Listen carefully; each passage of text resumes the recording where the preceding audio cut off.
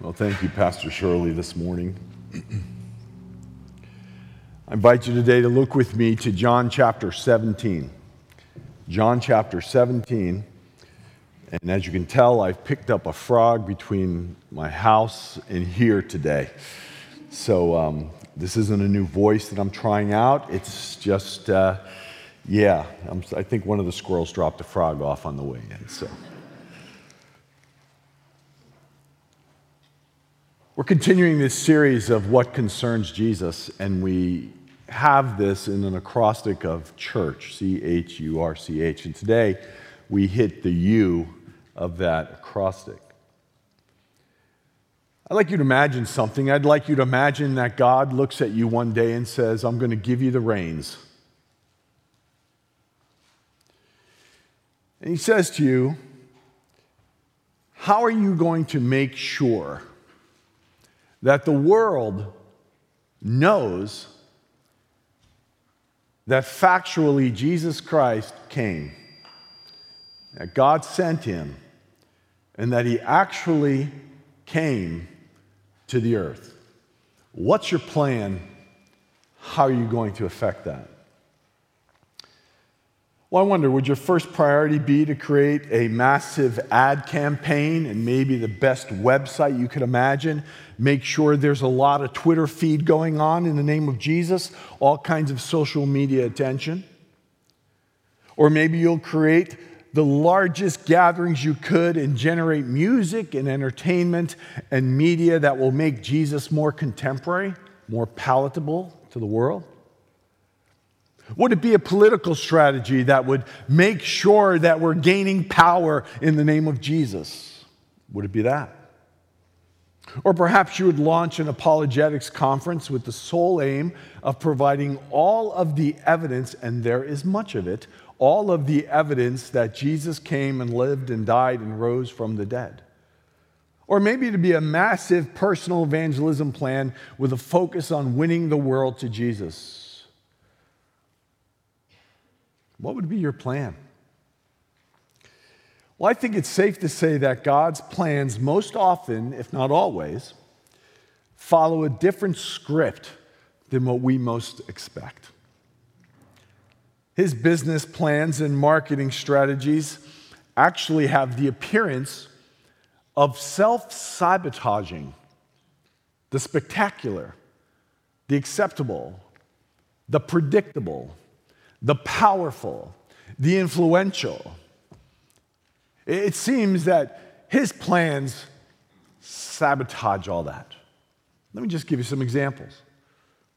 The Savior of the world, born in a backwater village to the least powerful people and parents. A common upbringing in the shadow and oppression of the ruling empire, which he did nothing about. Death as a common criminal from the world looking on, humiliated, cast aside. Just seems like God's plans are not what we expect them to be. So we should not be shocked to discover what God's actual plan is for putting the world on notice that Jesus Christ has actually come, that the Savior of the world has actually come. If you really want to know what concerns someone, if you really want to know, listen to them pray, whether they're a believer or not. Listen to them pray. Especially at the end of their life, people say the most pressing things at death's doorway. John Wesley, it's reported, said this. These were his final words. Best of all, God is with us. The famous author O. Henry, when he was dying, they say his last words is, make sure you leave the light on. The prayer of Jesus in John 17, excuse me, is the prayer of the night before his death. And in this, we find him praying for what concerns him.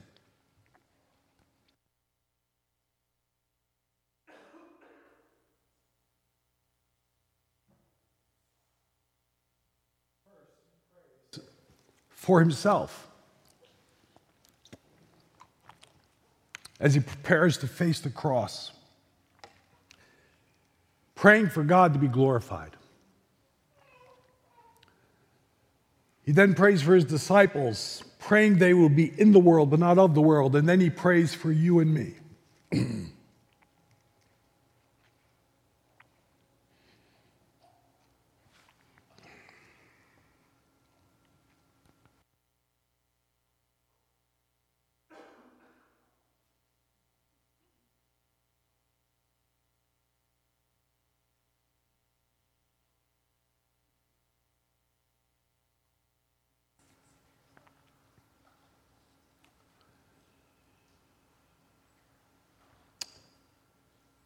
I want to invite you to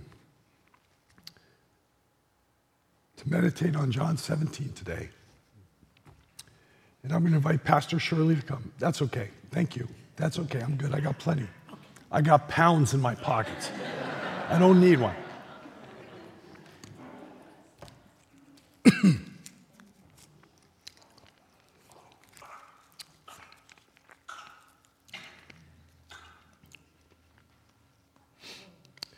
But I'm going to invite you, in a moment I'm going to have Pastor Shirley come. And my voice was really good an hour ago, but all of a sudden it's left me. So how about we say this is the introduction to next week's sermon. And I'm going to have Pastor Shirley come and just briefly share with you a word and lead you through communion. And then I would just invite you to pray that I'll get my voice back by next Sunday. All right? All right. Pastor Shirley wants to come.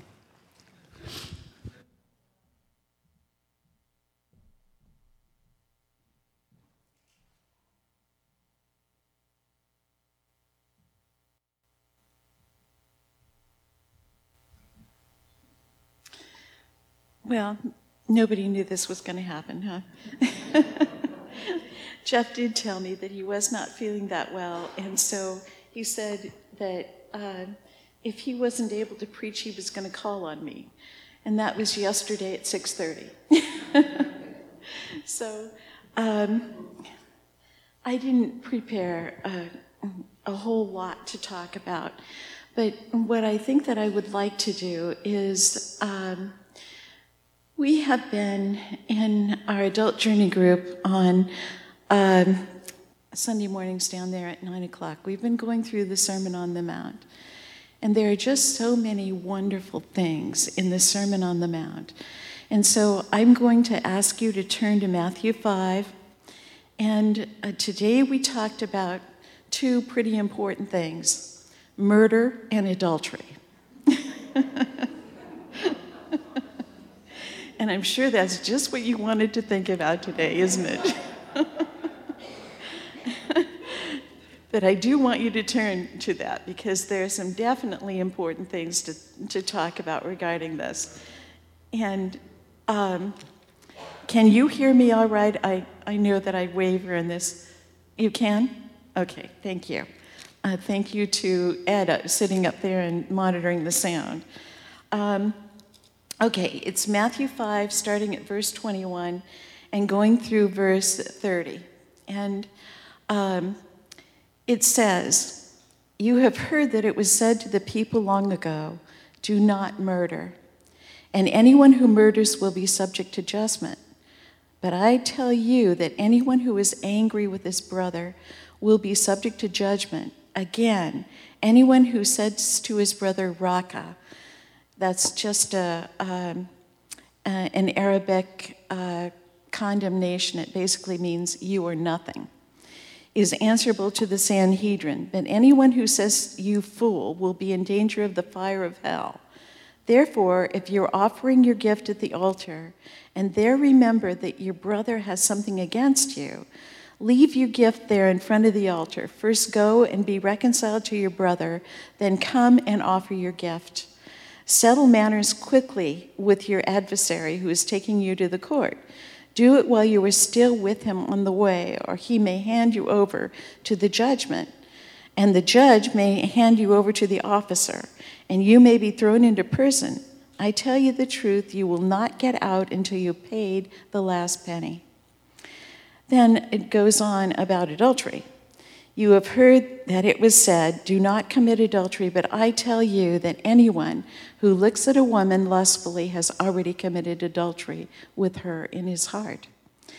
If your right eye causes you to sin, gouge it out and throw it away.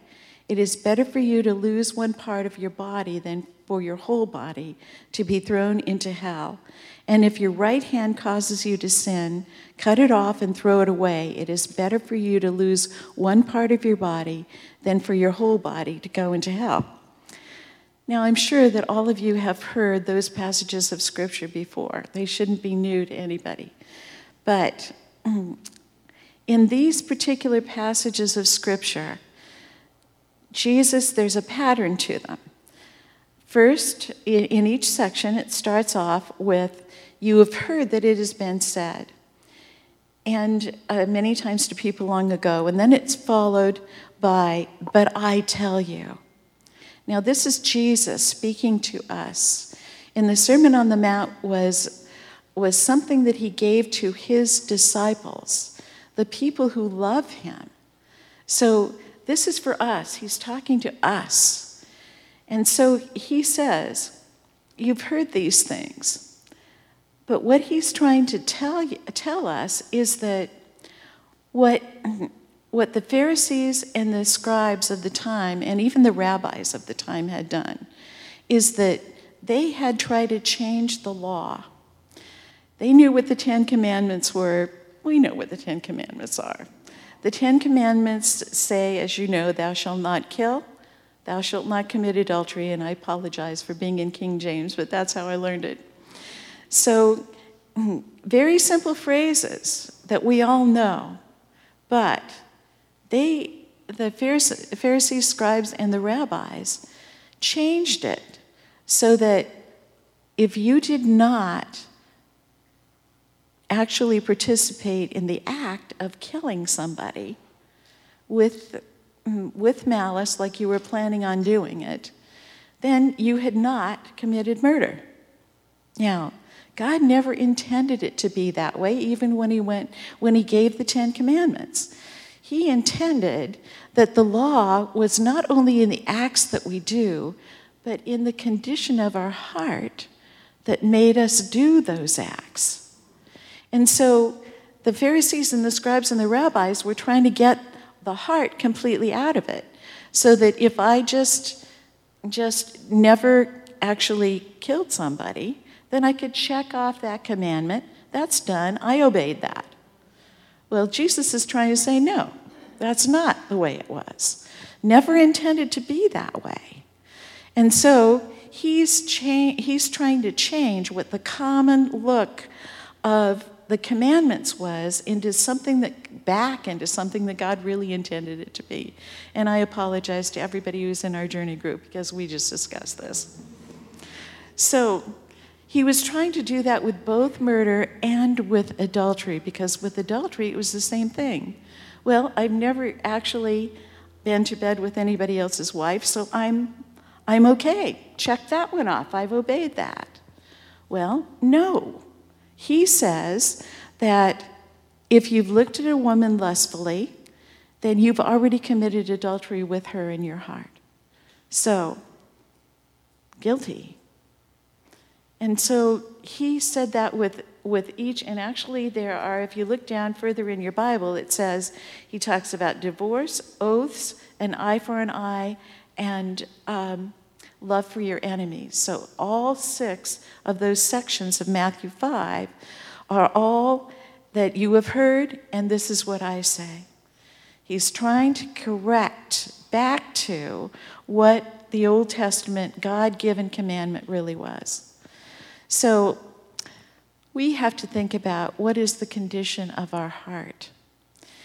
And God thinks the condition of our heart is pretty important, because the consequences of this heart condition that's not the way it should be is that if you're offering your gift at the altar and there remember that your brother has something against you, you have to leave your gift there and go and make it right with him. Now, he's not just talking about our own hearts. He's talking about people that we have relationships with too. That we have to make sure that our relationships are right with people. So he says that if you're offering your gift now, in the Old Testament we know that people offered sacrifices for cleansing of sin because Jesus had not died yet in the Old Testament. It was for cleansing of sin, but that's not the kind of gift that God is talking about. That's not a gift to God. That's a command that you must offer this sacrifice because if you do not, your sins will not be forgiven. This is a gift. This is a gift to God saying, Lord, I love you. I'm offering this to you because I want to. Okay? And so we're going to leave that right there at the altar, and I'm going to go and reconcile myself with somebody else. And he says, do it right then. Don't let it go another minute, because this is important. So he also says, settle matters quickly with your adversary who is taking you to court. Do it with him while you're on the way to court. So don't put this off either, okay? So how important is our relationships with other people according to God? It's pretty important. And we can't put off things that we need to reconcile. God wants us to tend to those things because he knows that what happens if we don't clear up these things, our hearts are going to be corrupted. We won't have the relationship with him then because our relationship with our brothers and sisters in Christ is not there. And he wants our relationship with him to be solid. So that's what he's doing. He's saying, get this done now. Don't put it off. And let's just go on to adultery fairly quickly. That the consequences, he says, that if you've looked on a woman with lust, then you've committed adultery with her already. Then he goes on and he says in verse 29 here, if your right hand causes you to sin, gouge it out and throw it away.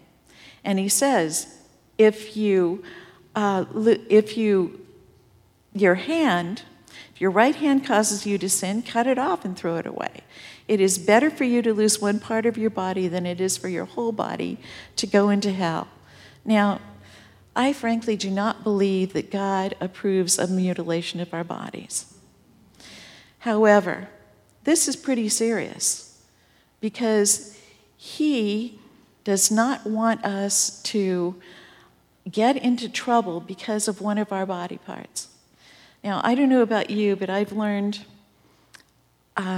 quite a long time ago that my eyes can get me into trouble. What I look at causes me to think things that I should not be thinking. And so it is important that I guard my eyes, that I make sure that what I look at is not going to cause me to sin. So I put up a little sentinel in my mind that says to me, okay, you know that if you look at such and such, that is not going to be something that's going to cause you to have good thoughts about anything. So I can't look at that. That's not something for me to look at. You may decide some things like that too. I know I was telling everybody in the Journey group that a long, long time ago, I'm pretty old, so Ian Fleming was writing, and he was still alive, and he was writing the James Bond series. And I liked reading those books. I thought that they were interesting, exciting, full of adventure, all of that kind of stuff. And God told me, just me, not necessarily anybody else, but just me, that I could not read those books anymore because they were causing me to think thoughts that I should not be thinking. And so I got rid of those books. It took me a while because I, of course, had a discussion with him about it and said, are you sure you really want me to do this? And he did, so I got rid of those books. And I haven't read another Ian Fleming book nor seen another Ian Fleming movie in all of that time. And I'm not saying God's spoken to anybody else. He may not have. But he certainly spoke to me. And I have to do what he says. So I don't read those books anymore. And so I made a decision. I acted on something God had told me that I was doing that I could not do anymore because it was causing a sinful attitude in my heart. So that's what he's saying here in this thing. And I'm telling you that my eyes get me into more trouble than anything else about myself. I love to read. I read all kinds of things, but there are certain things that I cannot read because they cause me to think sinful thoughts. So I'm encouraging all of you. And the same thing with your hands. There are certain things that we cannot do because if we do them, then we are allowing Satan to get a stronghold in our hearts. And we do not want to do that, not because we love God and we want our hearts to be pure. So, and as Pastor Larry said in our journey group, that it is harder to make a decision to do something that is causing you to do something about something that's causing you to sin. It is harder to do something about it than it is to cut off your hand or to gouge out your eye. And it is.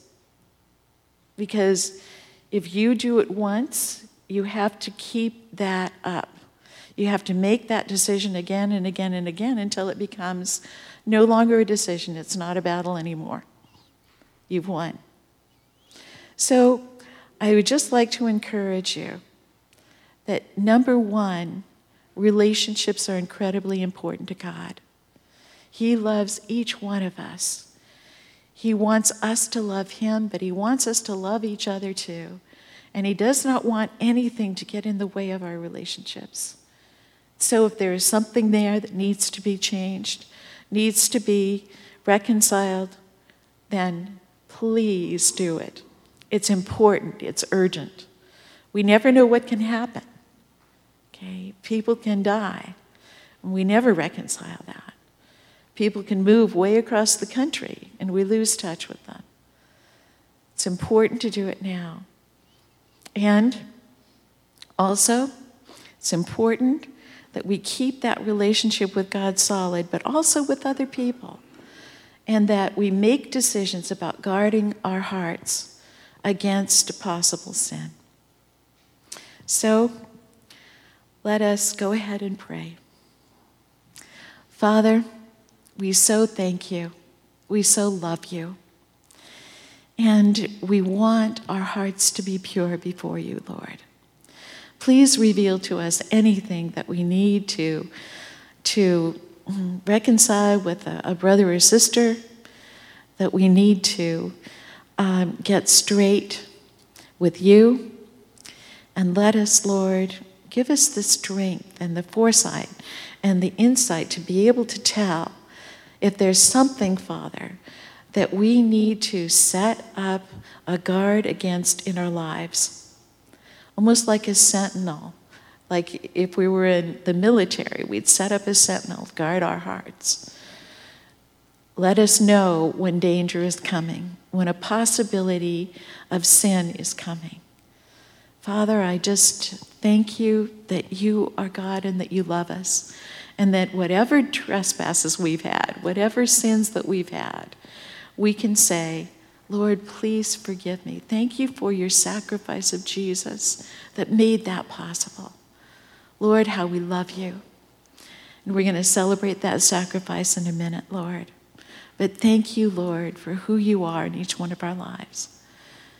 In Jesus' name, amen.